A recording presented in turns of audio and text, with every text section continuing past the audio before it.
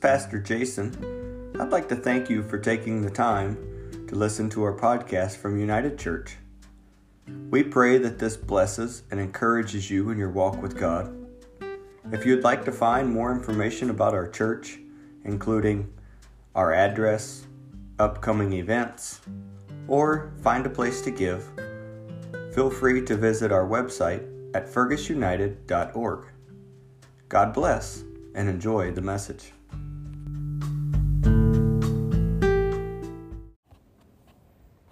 All right.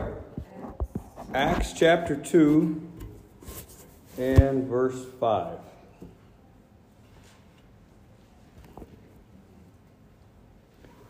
And that scripture tells us, "And there were dwelling at Jerusalem devout men out of every nation under heaven." So that is just a verse that we've pulled out to lead us into our discussion today. We've been on a theme, a series, a journey, whatever we want to call it. And we've been talking about and evaluating the elements that were in place that prepared the stage for the outpouring of the Holy Ghost. For God to pour out His Spirit that first time. And then also we find these same elements in other revivals throughout Scripture, as well as other revivals throughout history. We've defined revival more than just new birth, but really a changing of hearts, people's minds and their focus coming back to God. We want to see revival in our communities. We want to see a return to prayer and obedience to the Word. We want to see people born again and attending church. But it's easy to get excited about something, kind of back to what I was just talking about with our Wednesday deals. Ideas are exciting, but inspiration, it's like trying to carry water in a bucket full of holes.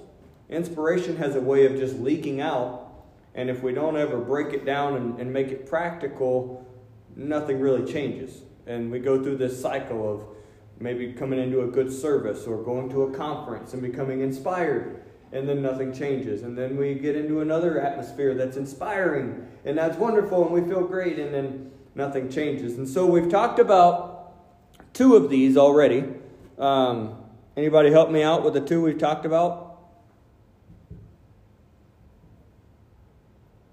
2 weeks ago was the first one. I threw the extension cord across the sanctuary.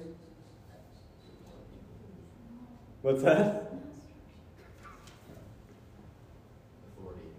Authority. And in particular, obedience. So really the words are synonymous. Yeah, whatever I was trying to say. Synonymous. Because the reason I used those two terms in that session was, as Christian culture, we have no problem talking about obedience. In fact, we talk very fondly about obedience and how important it is. And yet, we can't have obedience without some form of authority. One can't exist without the other. And yet, when we bring up the word authority, sometimes our fleshly, natural response is to be a little bit resistant. Like, hold on a minute. Nobody to tell me what to do. No, I'm grown. I'm this. I'm that. And so we have to understand that we can't have one without the other.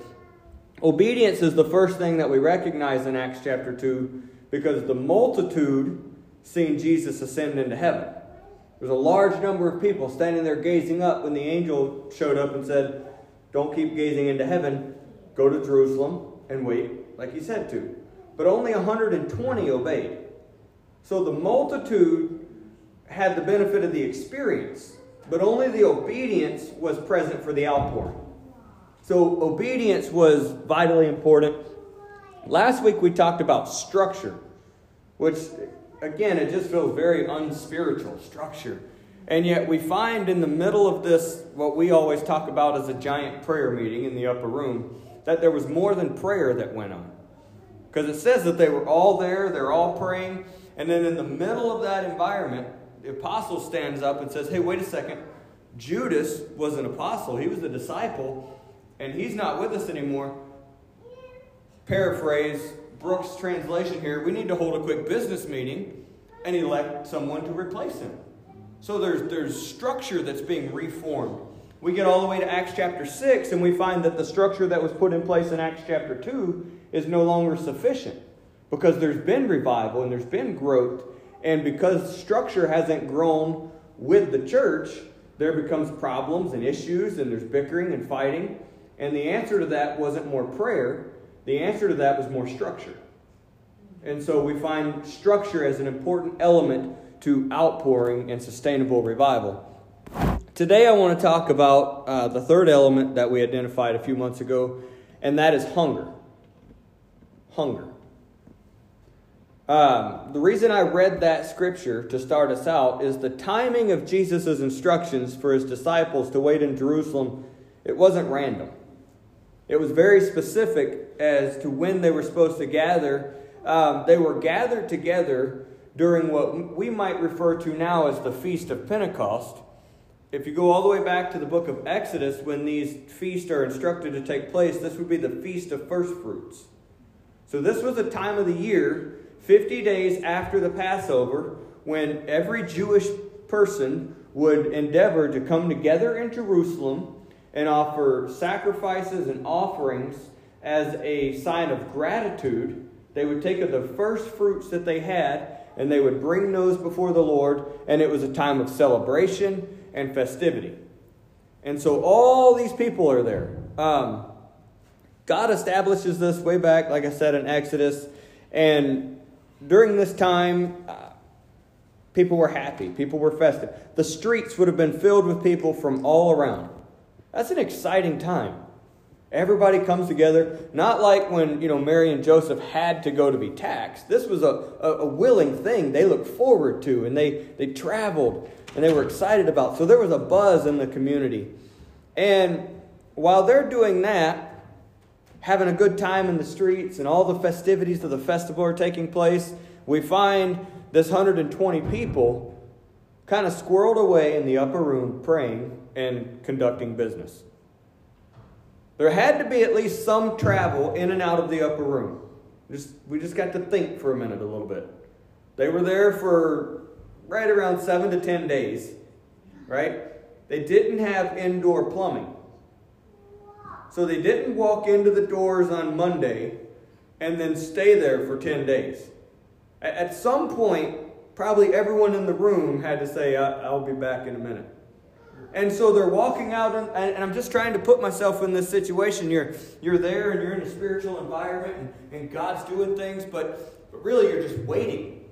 And so there's a lot of questions, and man, what's really going on? And the festival's going on outside, and you know how important it was to the culture to be there, and you walk out into the streets to maybe find a spot for the restroom, and there's your cousin. And man, they start talking, and hey, come with it. We're going to see so-and-so, and we're on our way to the temple. You should come with us. And there's this pull to be a part of the festivities that are taking place out. And there was something that kept them there, and that was hunger.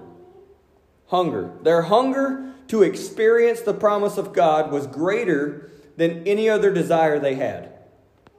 Hunger existed in this first outpouring.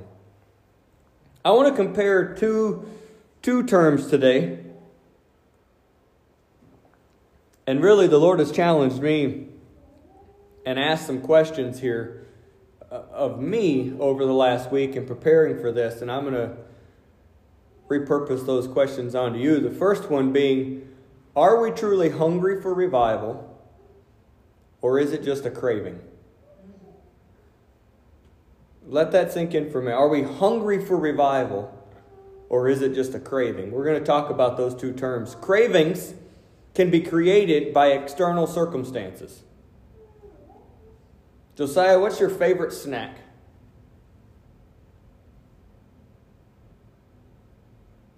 It's an important question.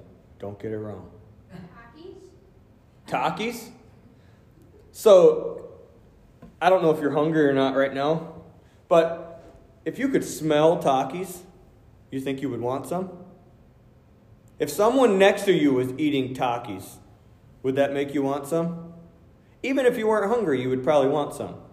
Because cravings, they can be ignited from external sources. You're just driving down the road with the windows down, and then you smell that taco place. Or you're watching a video on your phone and there's an ad about ice cream. And you weren't hungry before. There was no hunger within inside of you. But there was a picture that you've seen, or a conversation that you had with someone about the one time when you guys were together. And there's cravings that can be created. Cravings are not motivated by survival, but rather experience. We crave things that we associate with fond experiences. That tastes good. Or I can crave to go out and be involved in an activity. Man, that was so much fun. What'd you say yesterday, Haley, about sledding? What term did you use? Yeah, I low-key want to go outside and go sledding. Meaning, like, I kind of want to, but, there's a craving there. Like, I kind of like to go sledding. Yeah. Low-key. But it's just a craving. She did end up going sledding. Cravings move in and out of our lives with no real demand for satisfaction. You do not have to satisfy a craving for it to go away. You simply have to find your mind focused on something else. As long as I'm thinking about it, as long as it's in the front of my mind, I feel very desirous of this thing.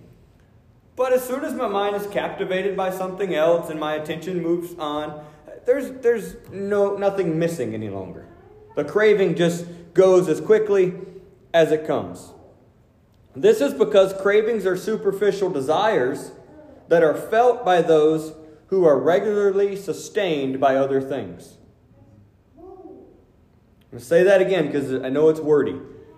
Cravings are superficial desires that are felt by those who are regularly sustained by other things. When I have a healthy diet, I'm not starving, I'm not malnourished, I have food in my belly. Cravings are not important to my survival. I don't crave something because if I don't get it, I'm going to die. I'm well sustained by other things. I think too many times in the church, we're content to crave revival. We come to church or another event, we hear about it, and suddenly we feel an intense desire to partake in revival. Man, that story that so-and-so shared, we hear about their experience and they're having revival, and wow, that makes me want to have revival. But before we leave the building, the craving that came on us is gone and we're caught up in desires for fellowship and fun or activity. Or on the way home, we get to thinking about the responsibilities of the week and we quickly turn our attention to that. And this immense desire that comes on us so quickly when we're in certain atmospheres or around certain things, it's created by external circumstances, and so it fades quickly. A strong craving will last for a few days, but eventually the intensity is driven away by just the responsibilities of life. The pursuit of revival as a craving cannot truly grip us like we want it to because it has no bearing on our survival. We're all too often sustained by other things. We're full. You can't be full and hungry at the same time. You can be full and have cravings, but if my life is so full of other things, then I can't truly develop this hunger for revival. Now we're going to switch a moment. We're going to step away from cravings and we're going to talk about hunger. Because hunger, on the other hand, is a completely different animal. Hunger is the feeling we experience when there is true deficiency. Hunger says to us that something is missing. Unlike cravings, true hunger does not flee from our life when it is ignored. You see, hunger demands satisfaction. That craving that kind of comes in and then it goes away? Hunger doesn't go away. Right. When you're truly hungry, hunger first whispers softly in search of contentment. If hunger is ignored, it will cry out in search of sustainability. And given enough time, it will scream for survival. Hunger is a different game. It's not superficial desire. It's a fundamental necessity. I have to eat or I will die. Hunger demands satisfaction in order to go away. Hunger grows stronger with time. I mean, what's the longest you've ever gone without eating? Couple hours. And you know, it's funny. You start feeling, oh man, I'm kind of hungry. I got to work. I got to do this stuff. And then a little while later, man, wow, famished. It's funny the words we use. You know, we haven't eaten in 3 hours. Famished. Withering away. Yeah, I'm starving. All these. Why? Because hunger's like, hey, hello. I'm not going anywhere. I need food. I need substance. I need something in me. Interestingly enough, the desire to consume has the potential to consume our entire life. The desire to eat, it can completely consume our thoughts and our actions. Unsatisfied hunger will become the most important thing in your life. It will become... I want you to really think about it, because that sounds so ridiculous. Really? Food? The most important? Go without it for a little while. No, my family's the most important thing in my life. Skip like 2 meals. And that family that you love so much, all of a sudden you're getting snappy and snippy. And why? Because, I'm just hangry. You're hangry. I'm hangry. But see, hunger, it has a way of changing me. It has a way of altering the way I interact with people. It's more important than the festivities that are going on outside. It's more important than anything else that's happening because I have to feed this hunger. Hunger alters activity. We're going to get into this on Wednesday. It just happens to be where we are in Bible study. But go with me to Genesis chapter 47.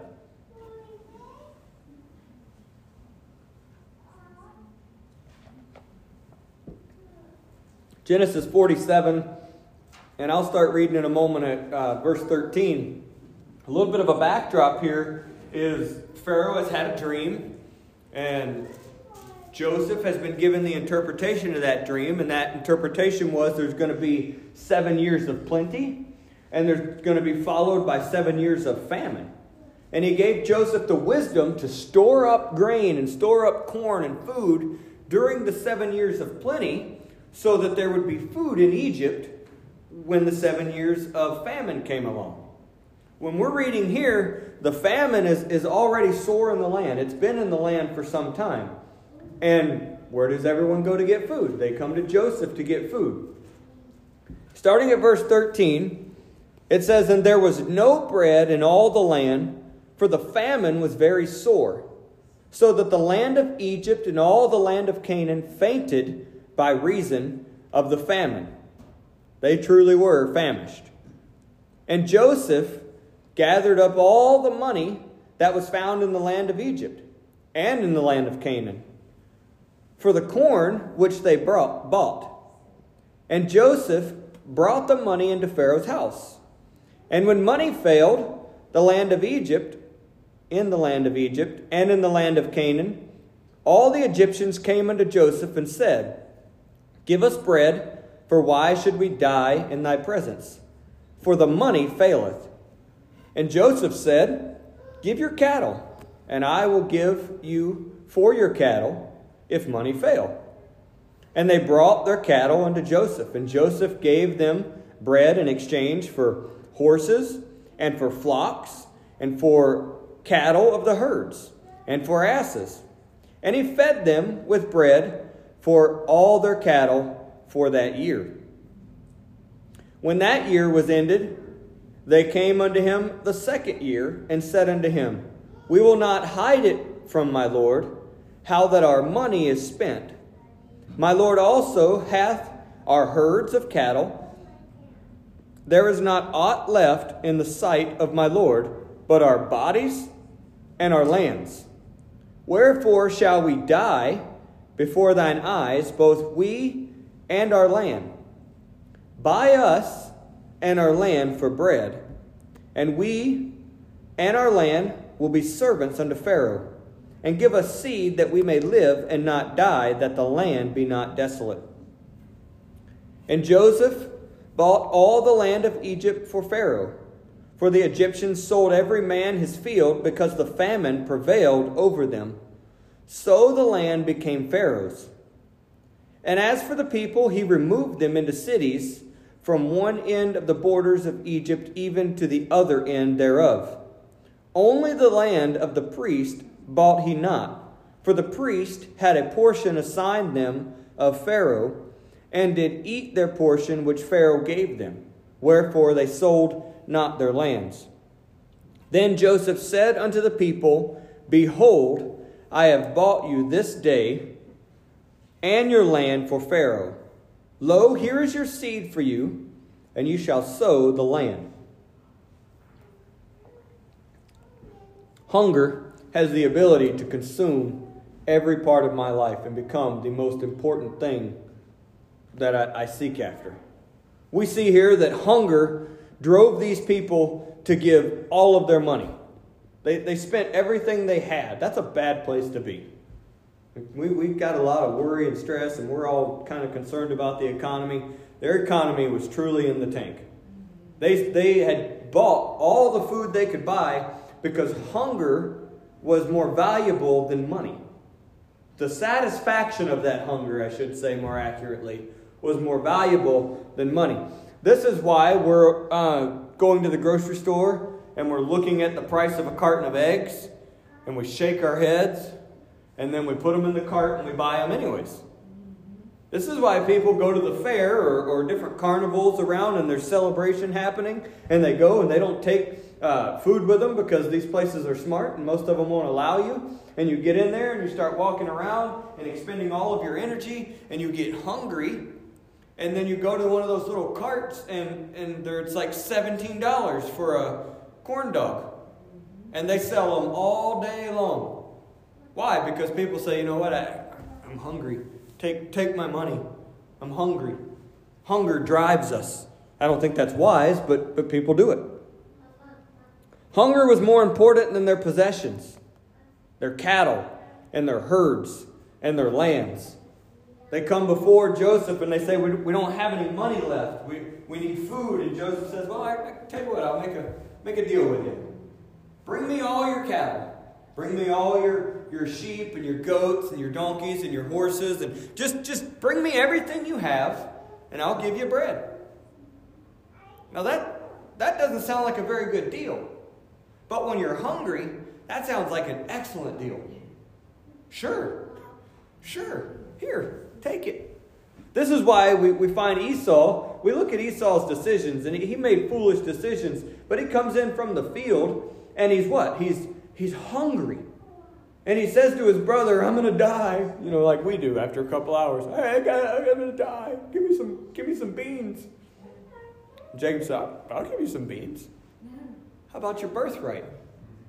How about that great blood, that valuable possession that you have? Can you trade me that and I'll give you these beans? Oh, sure, that's a good deal. Why? Because he was hungry. And hunger, the satisfaction of that hunger became more important than possessions, both present and future. We see examples in Scripture.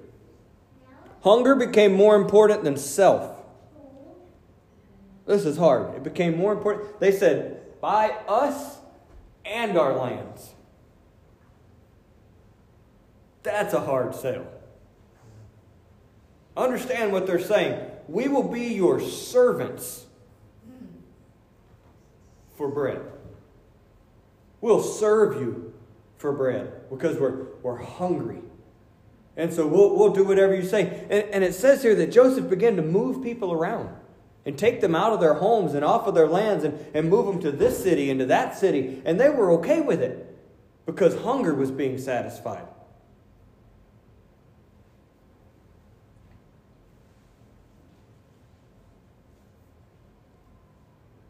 It was enough. Provision to satisfy their hunger was enough for them to offer all of their time as servants. Provision for hunger was enough for them to give up their status as free, independent individuals.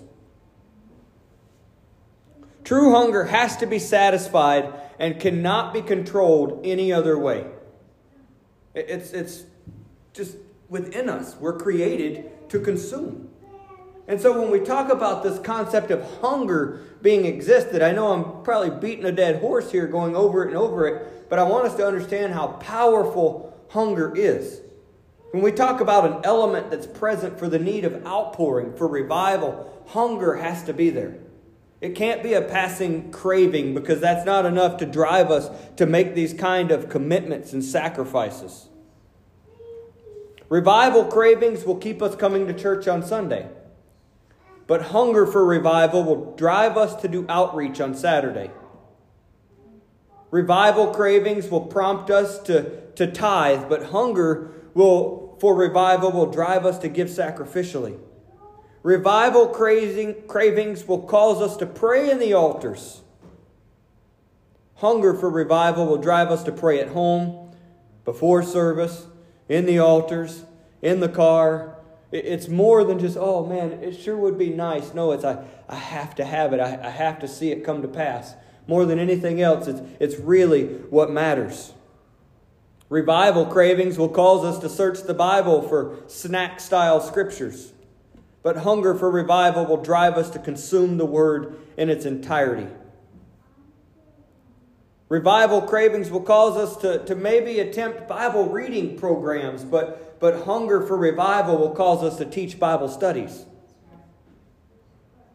Revival cravings might cause us to fast a meal, but hunger for revival will cause us to develop a fasting plan and push the plate away on a regular basis.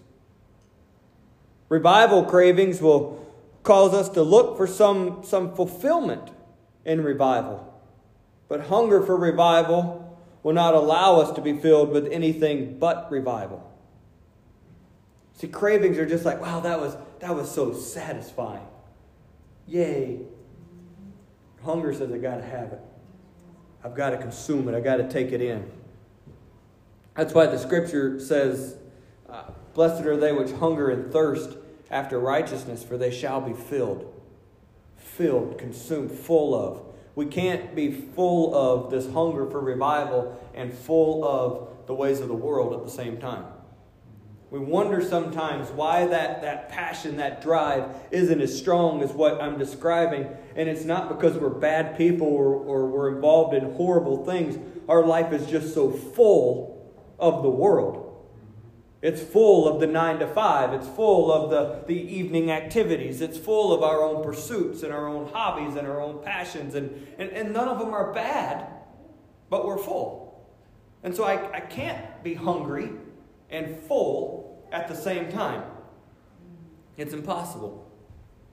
So the best thing we can do to begin to develop a hunger for revival and make sure that this element is present is to begin to see, what do I need to purge from my life? Now, I'm not telling you to go and quit your 9 to 5. Pastor said purge everything from our life. I'll quit my job. Well, then you might really, really be hungry. We might be preaching another message here in a couple weeks, because you need that. But it doesn't have to consume me. It doesn't have to be where my mind's at and always thinking about it and always stressing about how the job's going to work out and how this is going to work out. I can't allow that to fulfill me. It's amazing how within our culture, our identities are wrapped up in what we do. It becomes who we are. Oh, that's so-and-so. They're a this. It's almost associated with our name immediately. Because we're fulfilled by the tasks that we complete. We're fulfilled by the accomplishments that we achieve. And so we take those in. But no, that's not what defines me. That's not what defines me. I want people to say, that's Jason Brooks. He's a crazy person that's always talking about revival. He's always trying to get a Bible study. Watch out for that guy. If I got to have one reputation or the other, let it be that one. Somebody's always going to think you're crazy. Let them think you're crazy for the right reasons. Be passionate about the right things. Be concerned about the right things. Hunger has to exist in order for us to have revival. I'm going to close with one final scripture and some comments on that. John chapter 4, verses 30 and 35. 30 through 35.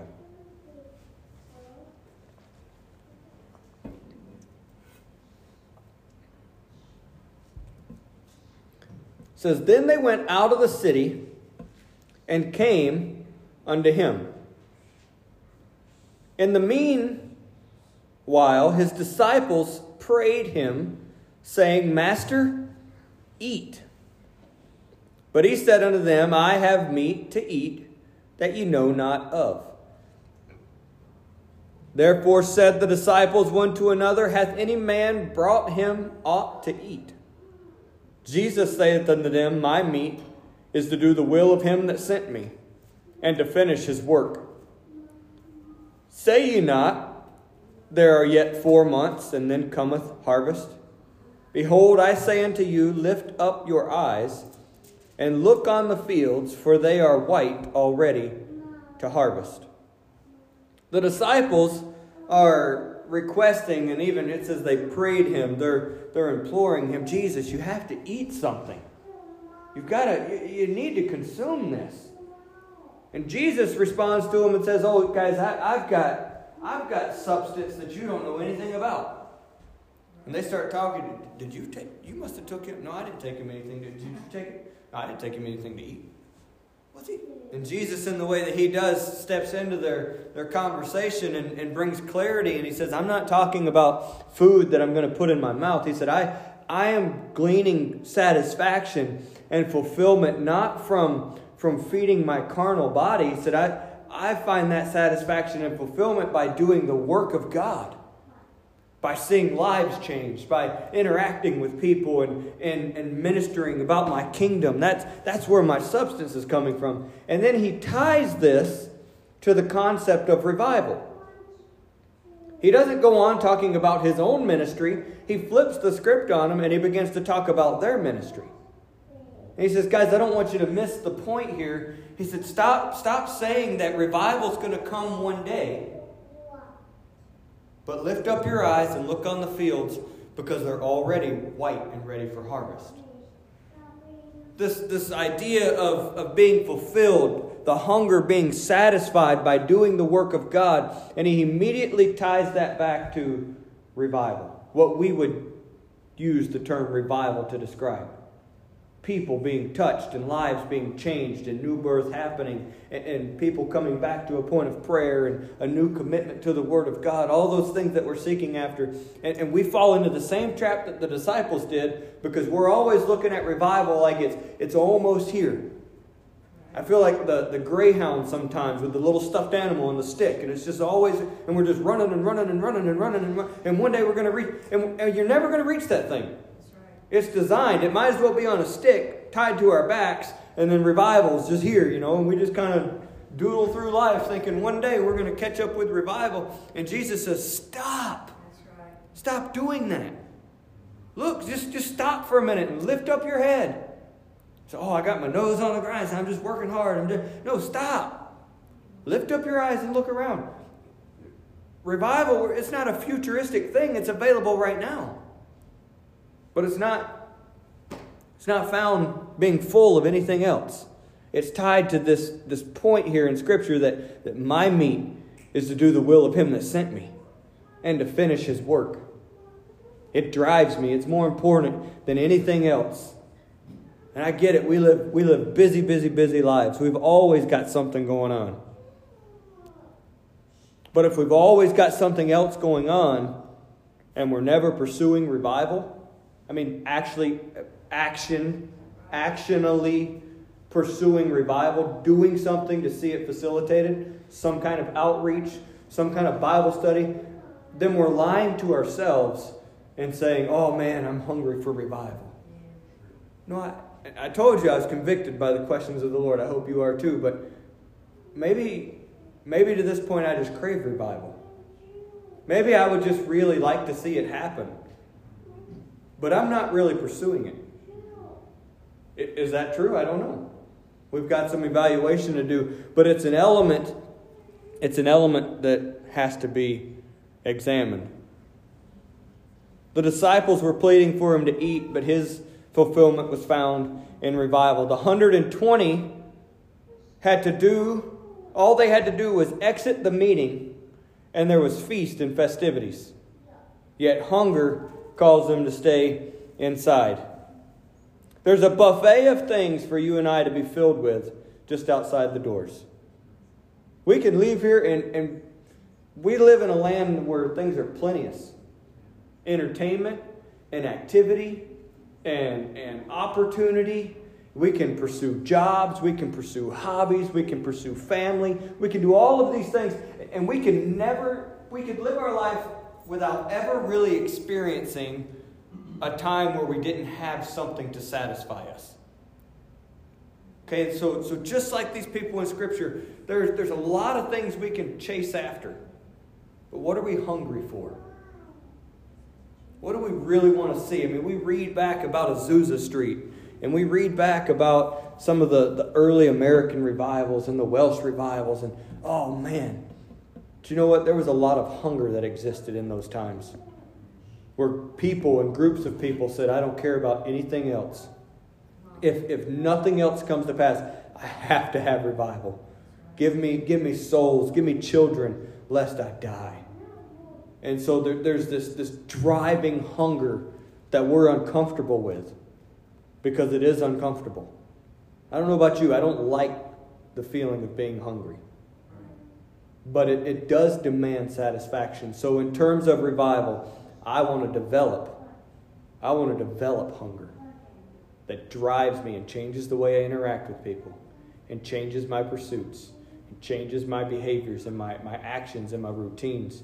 Because hunger is a necessary element of outpouring. You can stand. We're going to take some time to pray today. We're going to play some music. And I just posed that same question to you today. Are you hungry for revival, or are you craving revival? I would encourage you to search yourself as you pray and seek God to help you, to really define what those two things mean and evaluate where you're at. I don't really think any of us are on one end of the spectrum or the other. As I've thought about it throughout the week, I can identify areas in my life where I'm exhibiting hunger and I'm really giving it my best. And I can find other areas in my life where maybe I'm a little further on this side of the scale. And God's working with me. I believe He wants to work with all of us and develop that kind of true hunger for revival and for His will to be done. Those are sacrificial prayers, not my will, but your will be done. That's a hungry prayer.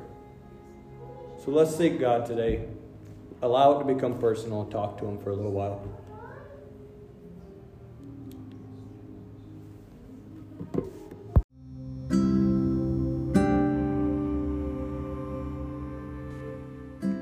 Hey folks, Pastor Jason here again.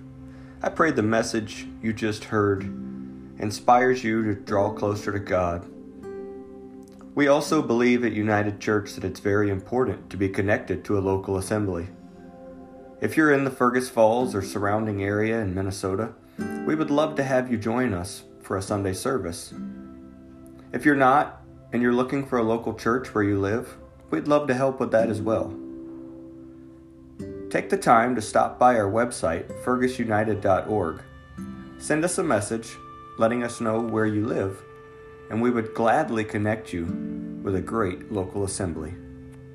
God bless. Until next time.